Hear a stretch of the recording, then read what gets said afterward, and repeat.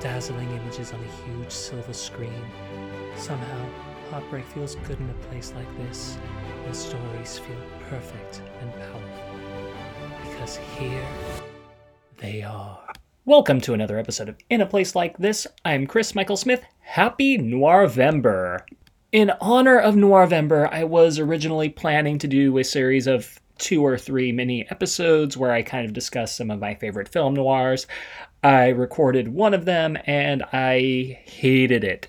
So those of you who've been following me on the socials know that I decided instead to try something a little bit different, and I kind of like where my responses went. Kind of want this to be almost a template for how many of my mini episodes go going forward. So this has been a learning moment for me, and I feel like the episode I'm about to record is going to end up way better than the one that I will not be releasing, because I low-key, y'all could just follow me on Letterboxd and pretty much get the same thing out of that. So at that point, why even have a podcast? So with this news, in case you have not been following me, I went to the socials and started asking you, my fans, listeners, what your favorite film noirs are, and I could bounce off of that. And my responses have been really good. So looking forward to getting started on all of that. Before I begin, a couple of announcements. I know I originally was talking about doing a holiday episode. You know what? There might be a mini coming soon for that.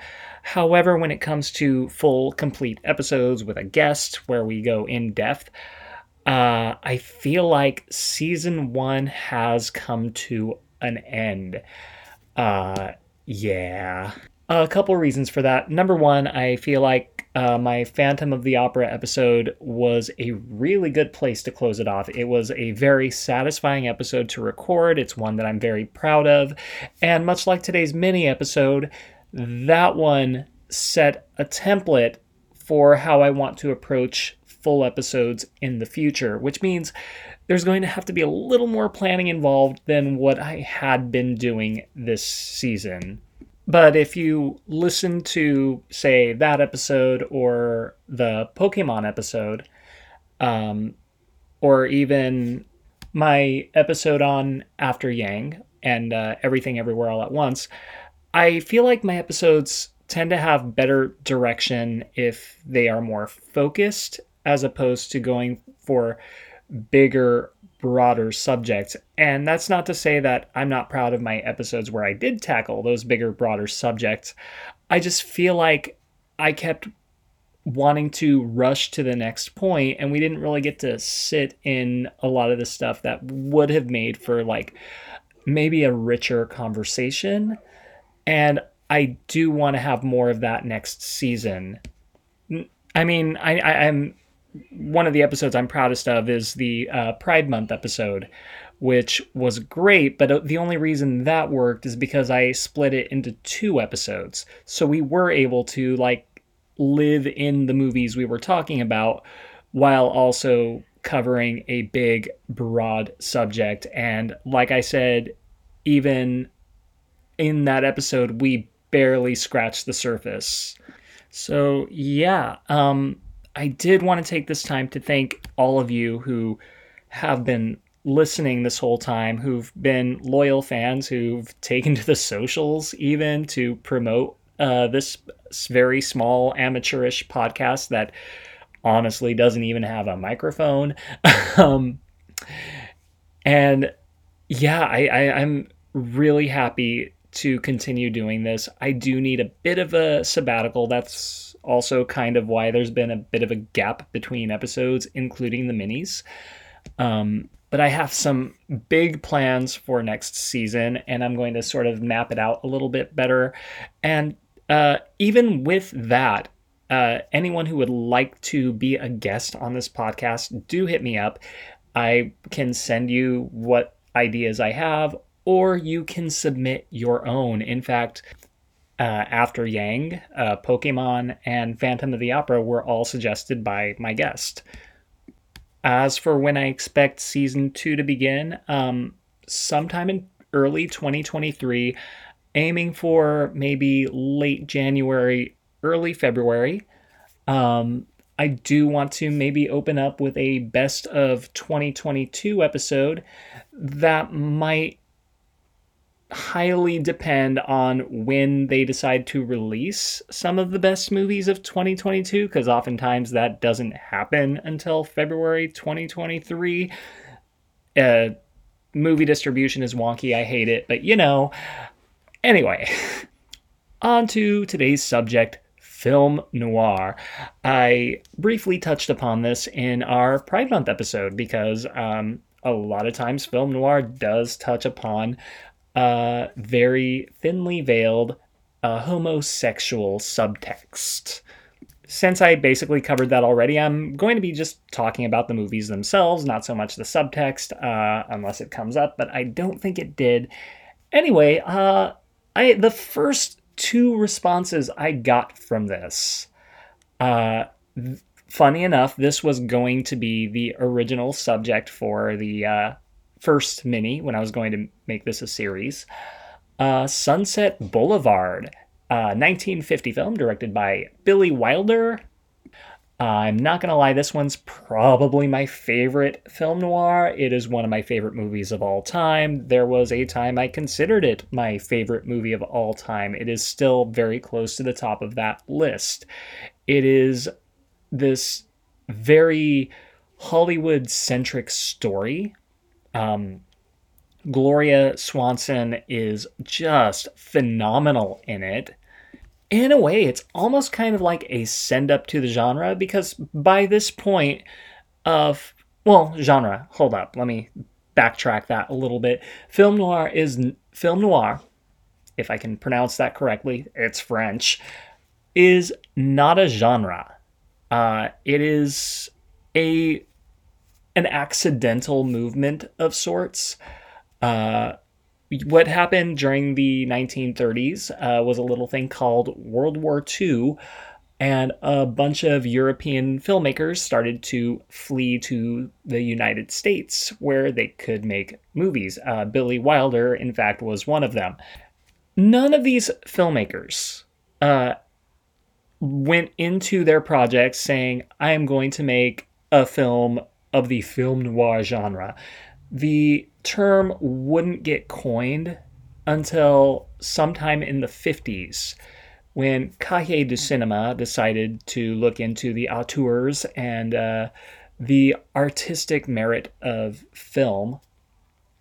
And they discovered that a lot of movies from this era incorporated somewhat expressionist sensibilities, incorporation of light and shadow in a very interesting way. They all told these dark and bleak stories where, like, the protagonist, it typically doesn't have a happy ending. It can, but doesn't always. And that's also why the definition of film noir is kind of fluid. You might have purists saying, no, it had to have been made in this time period by these filmmakers. It had to have a femme fatale in it. It had to have... And a lot of them did. A lot of them had that. A lot of them had the voiceover narration at the beginning. A lot of them do. But the thing is, like, because it's not a hard and fast genre, at least not in its original form, you can kind of make a case for a lot of films as noir. And I'm actually going to make one later that might be a bit of a hot take, but you know what? This was actually suggested by one of my viewers, and viewers, non-visual medium, one of my listeners. Yeah. And because I definitely said this is a no gatekeeping zone, I'm going to stick to that and make that case. So, moving on. back to Sunset Boulevard. It does feel like a parody of that sensibility in a way. There's a little bit of like a black comedy element to it. Uh, Norma Desmond, the character played by Gloria Swanson, this very past her prime actress from the silent era, is very high camp in a way, super over the top, but this definitely fits her character. Like it's not over the top in a way that it removes you from the movie, uh, but it really does fit where her character would be at and just the general vibe of the movie, which makes it even better. That ending where she's descending the staircase is, oh my, it is iconic.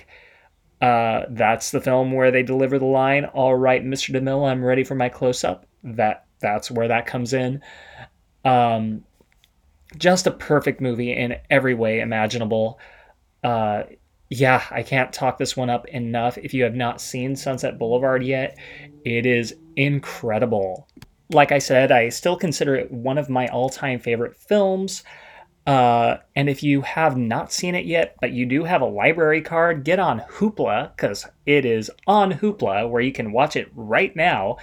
And if you don't have a library card, number one, get one. Support your local libraries, please. But also, Pluto TV has it, and that is also another free streaming service that you basically just have to deal with the ads. But yeah, that is according to Just Watch, so give that a look. You can also rent it in most online marketplaces.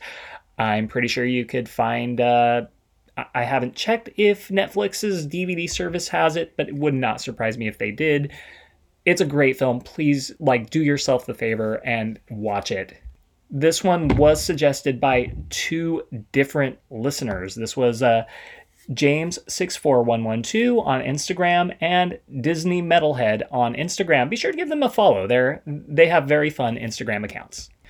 And James also, when I told him, like, that somebody else had already picked Sunset Boulevard, decided to throw in another title,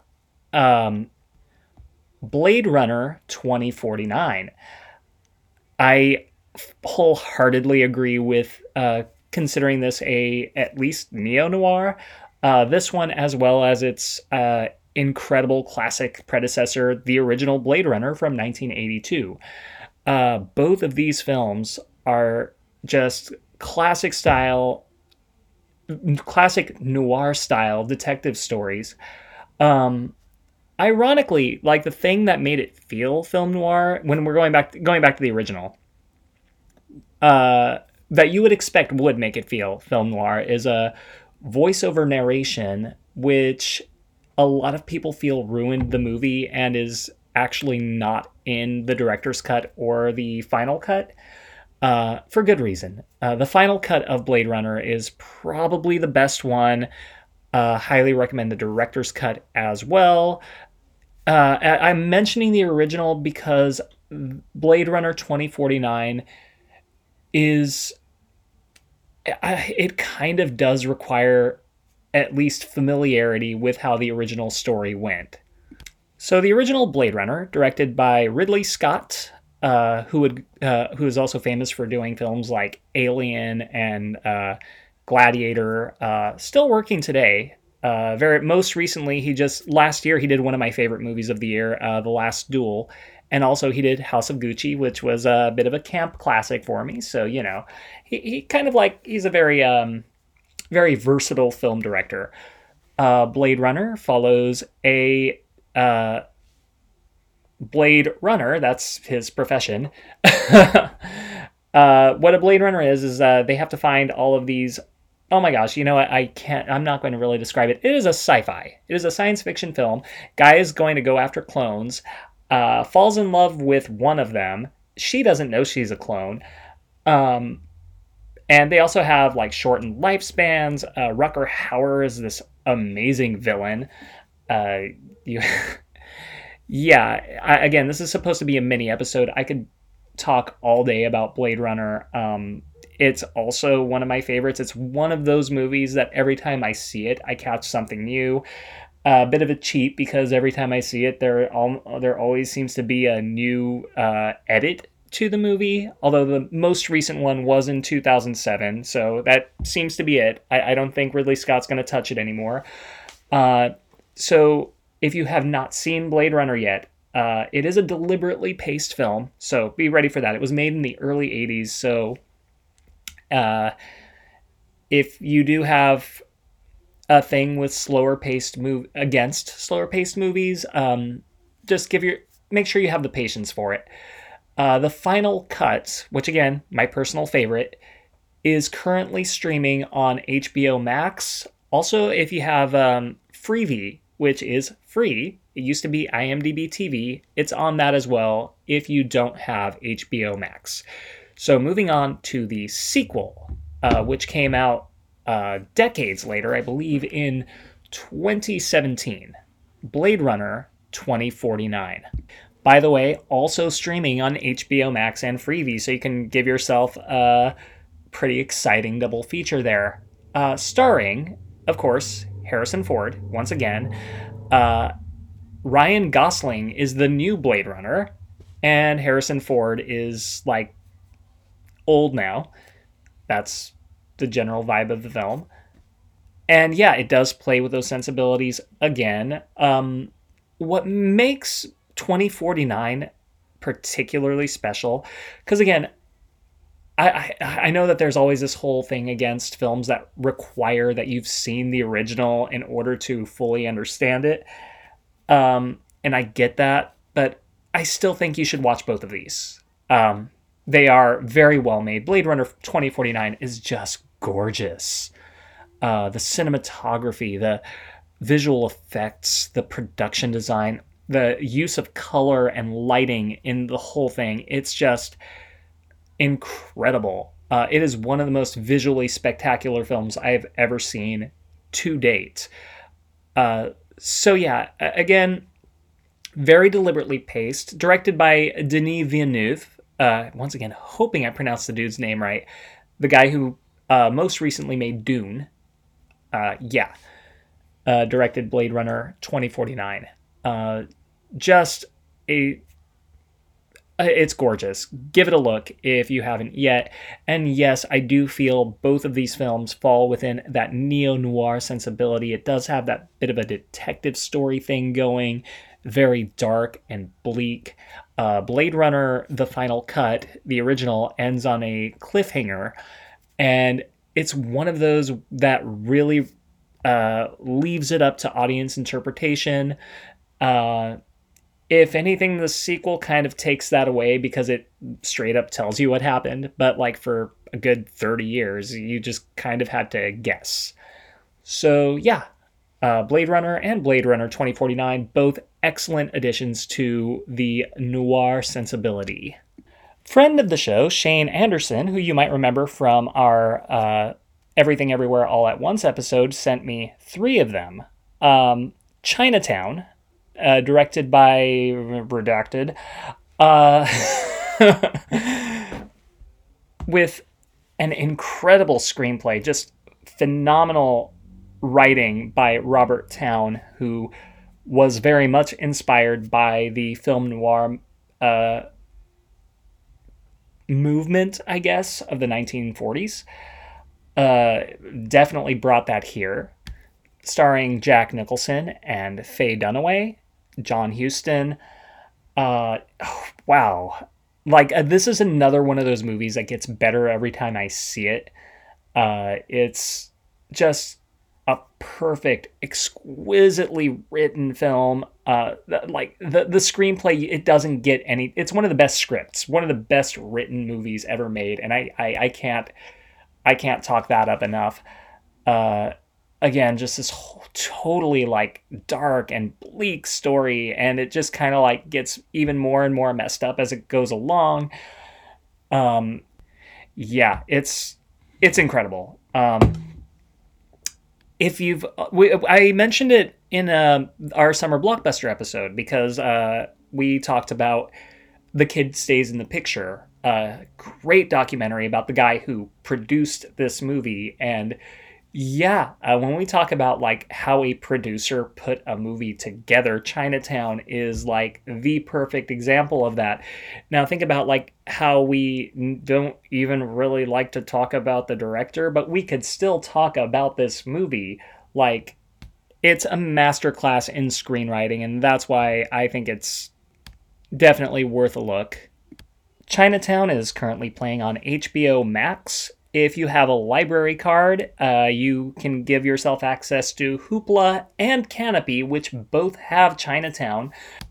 So, yeah, you might definitely want to give this one a look.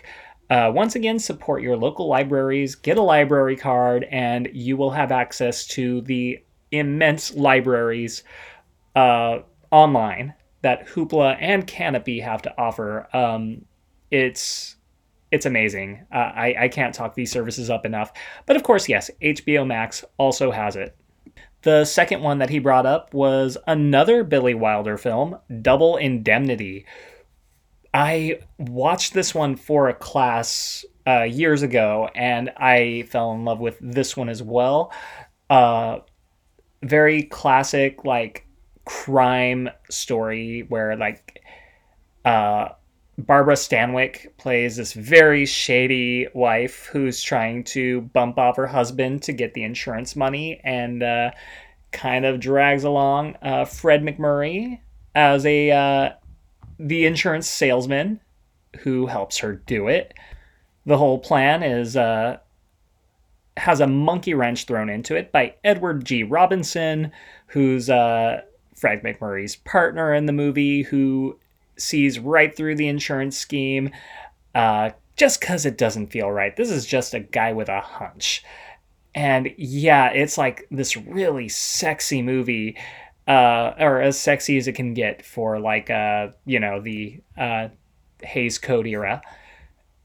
But like, you see the chemistry between these two. It's like fire until it all just kind of like goes to hell when they're in danger of getting caught. And yeah, it's like one of those where it's like you kind of want them to get away with it, even though you really shouldn't. It really plays with that whole like forbiddenness of the whole situation, and it does so very well. And again, Billy Wilder, yeah, again, that's two of his films in this particular episode. He is one of the was one of the greats. Between these two, he's done film noir. He's also done comedy. Very good with comedy. Famously, Some Like It Hot was one of his. The Apartment.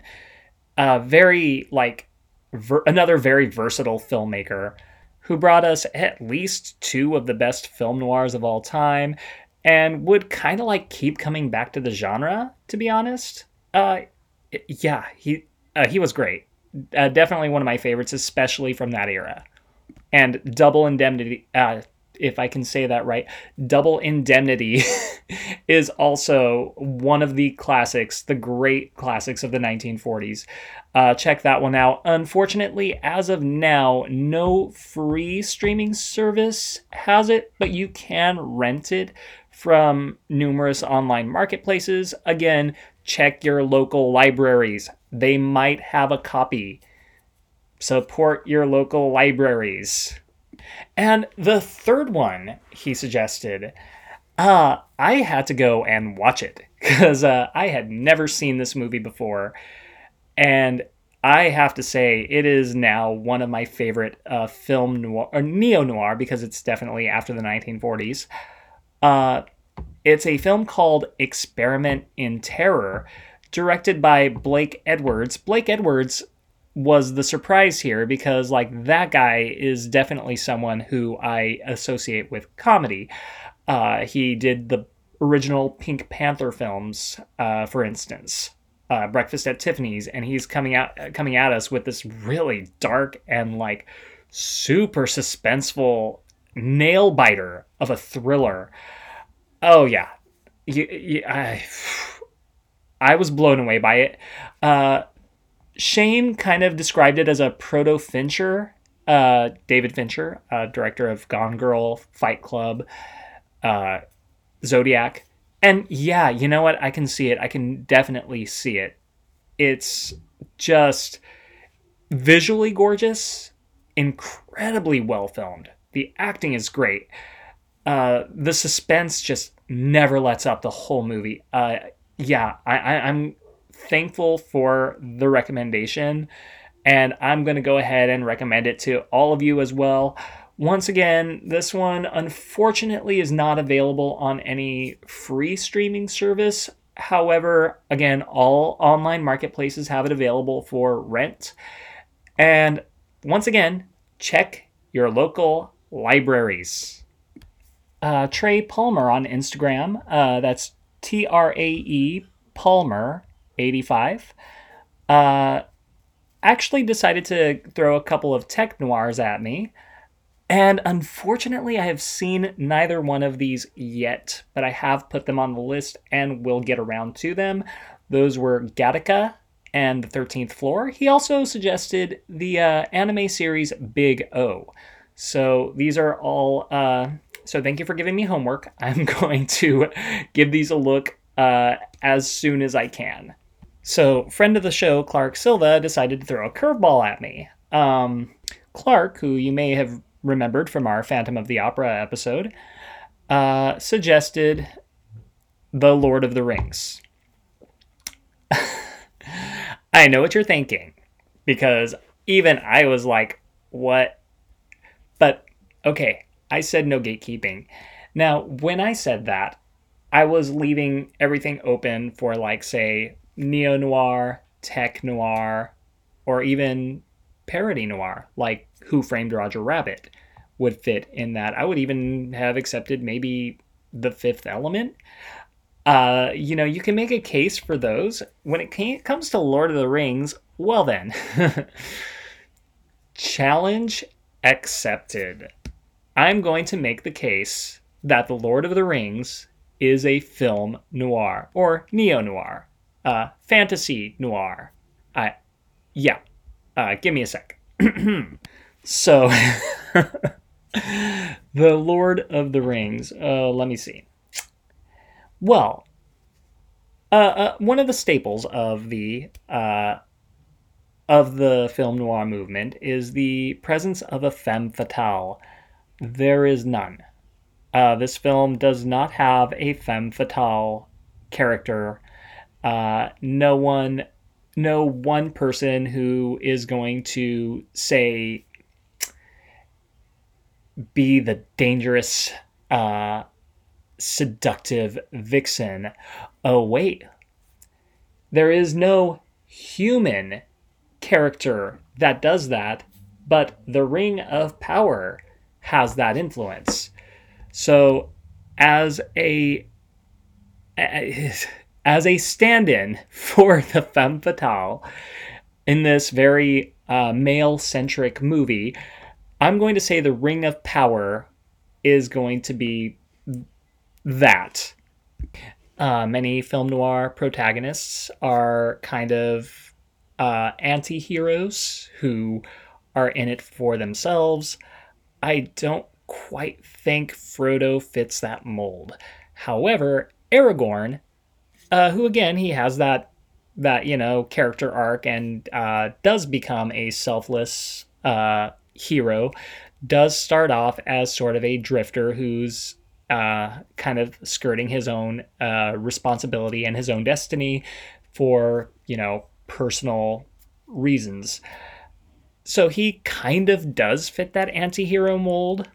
And Frodo, having been seduced by the ring, does also some shady things, including, turning away his best friend, who is, by the way, the perfect person who definitely deserved better. Samwise Gamgee is an angel, and how dare you, Frodo. But yeah, Frodo starts to do some, kind of selfish things, too, in pursuit of the Ring of Power, which is, once again, why the Ring of Power does work as a stand-in for the femme fatale character.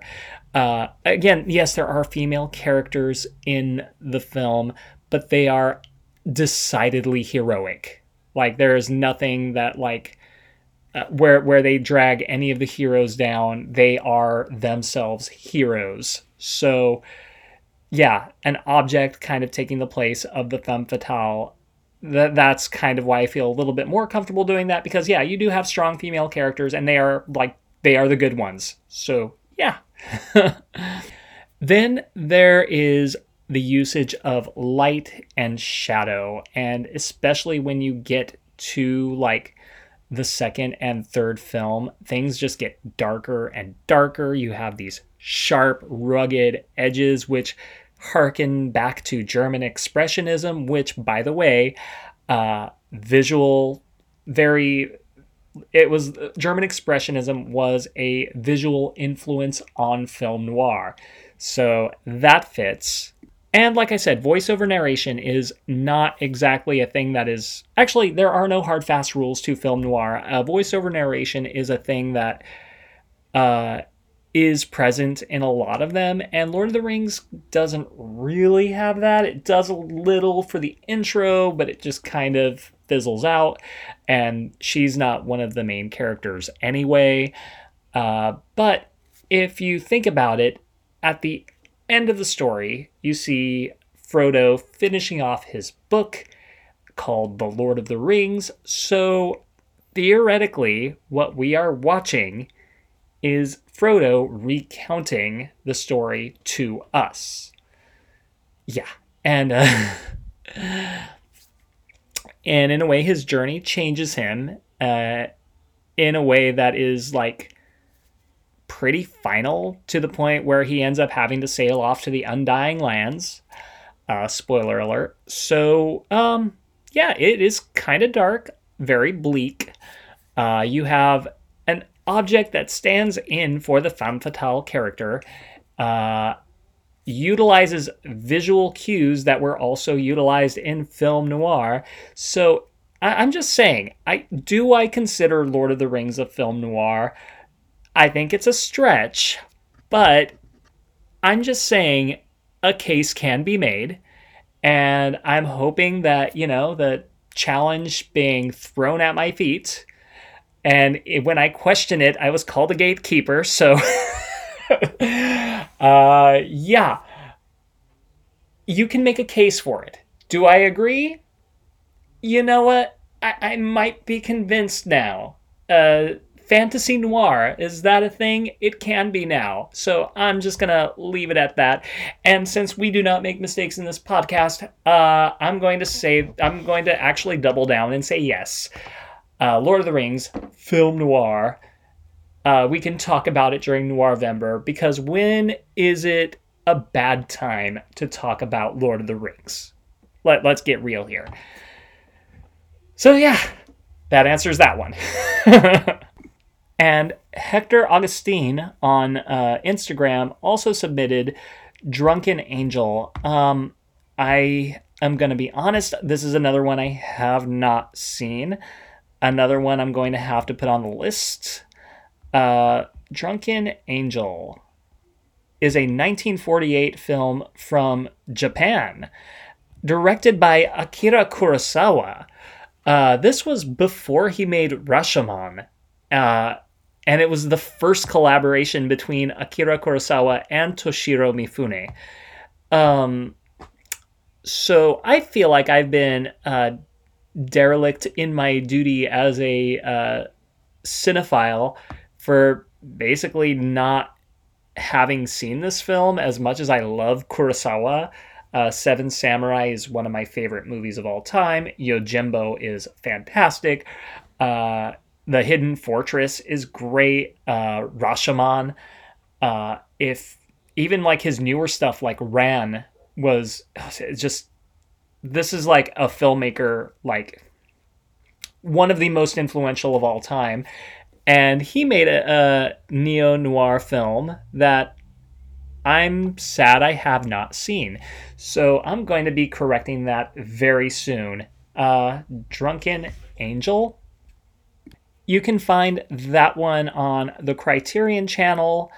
If you do not have the Criterion Channel, it is also playing on Tubi and Plex. Both of those are free services that you just kind of have to deal with the ads.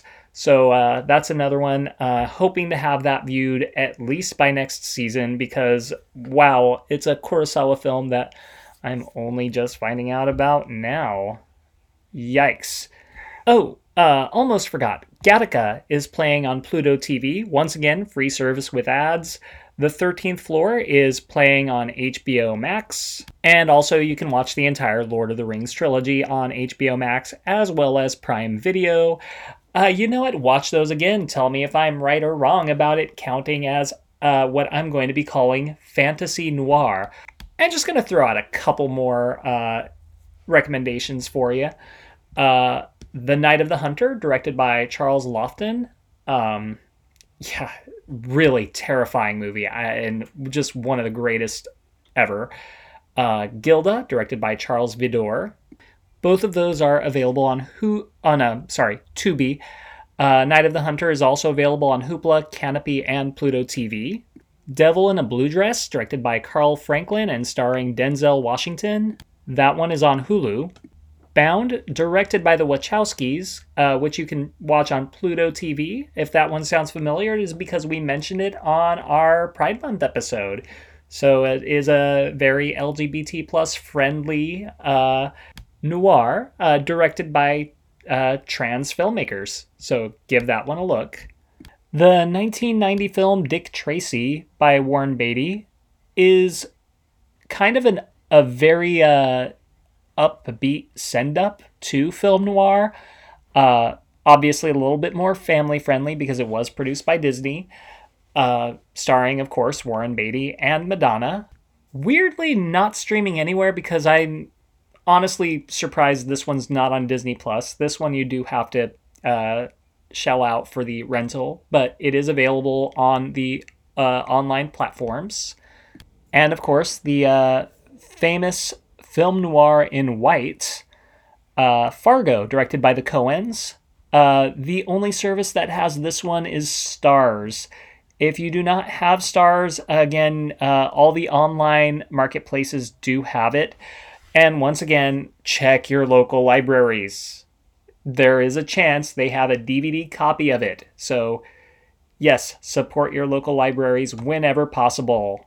And yeah, in general, if you're looking for anything noir related, you're usually going to have a good time. It really, like, I'm obsessed. I love all of it. And that pretty much does it for today's mini. Once again, season 1 is officially closed. It is done. 12 episodes is a good place to end it. But I will be back next year with some very cool ideas for season 2. We might have one more mini. Excuse me. We might have one more mini coming for the holidays. So look out for that. And follow us on all the socials. That's In a Place Like This Podcast on Twitter. Sorry, that's In a Place Like This Podcast on Instagram. And In a Pod Like This on Twitter. Gonna start adding more socials to that, just in case the bird decides to die. But yeah. And thank you so much for listening, not just for this episode, but for this entire season. Thank you to all my guests, Justin, Logan, Shane, Julia, Carlos, Rico, Christian, Michelle, Ralph, Matt, and Clark. Would love to have any of you on the show again. It's been great working with all of you. And for all of you listeners at home, I hope you were not just entertained, but somehow reborn together.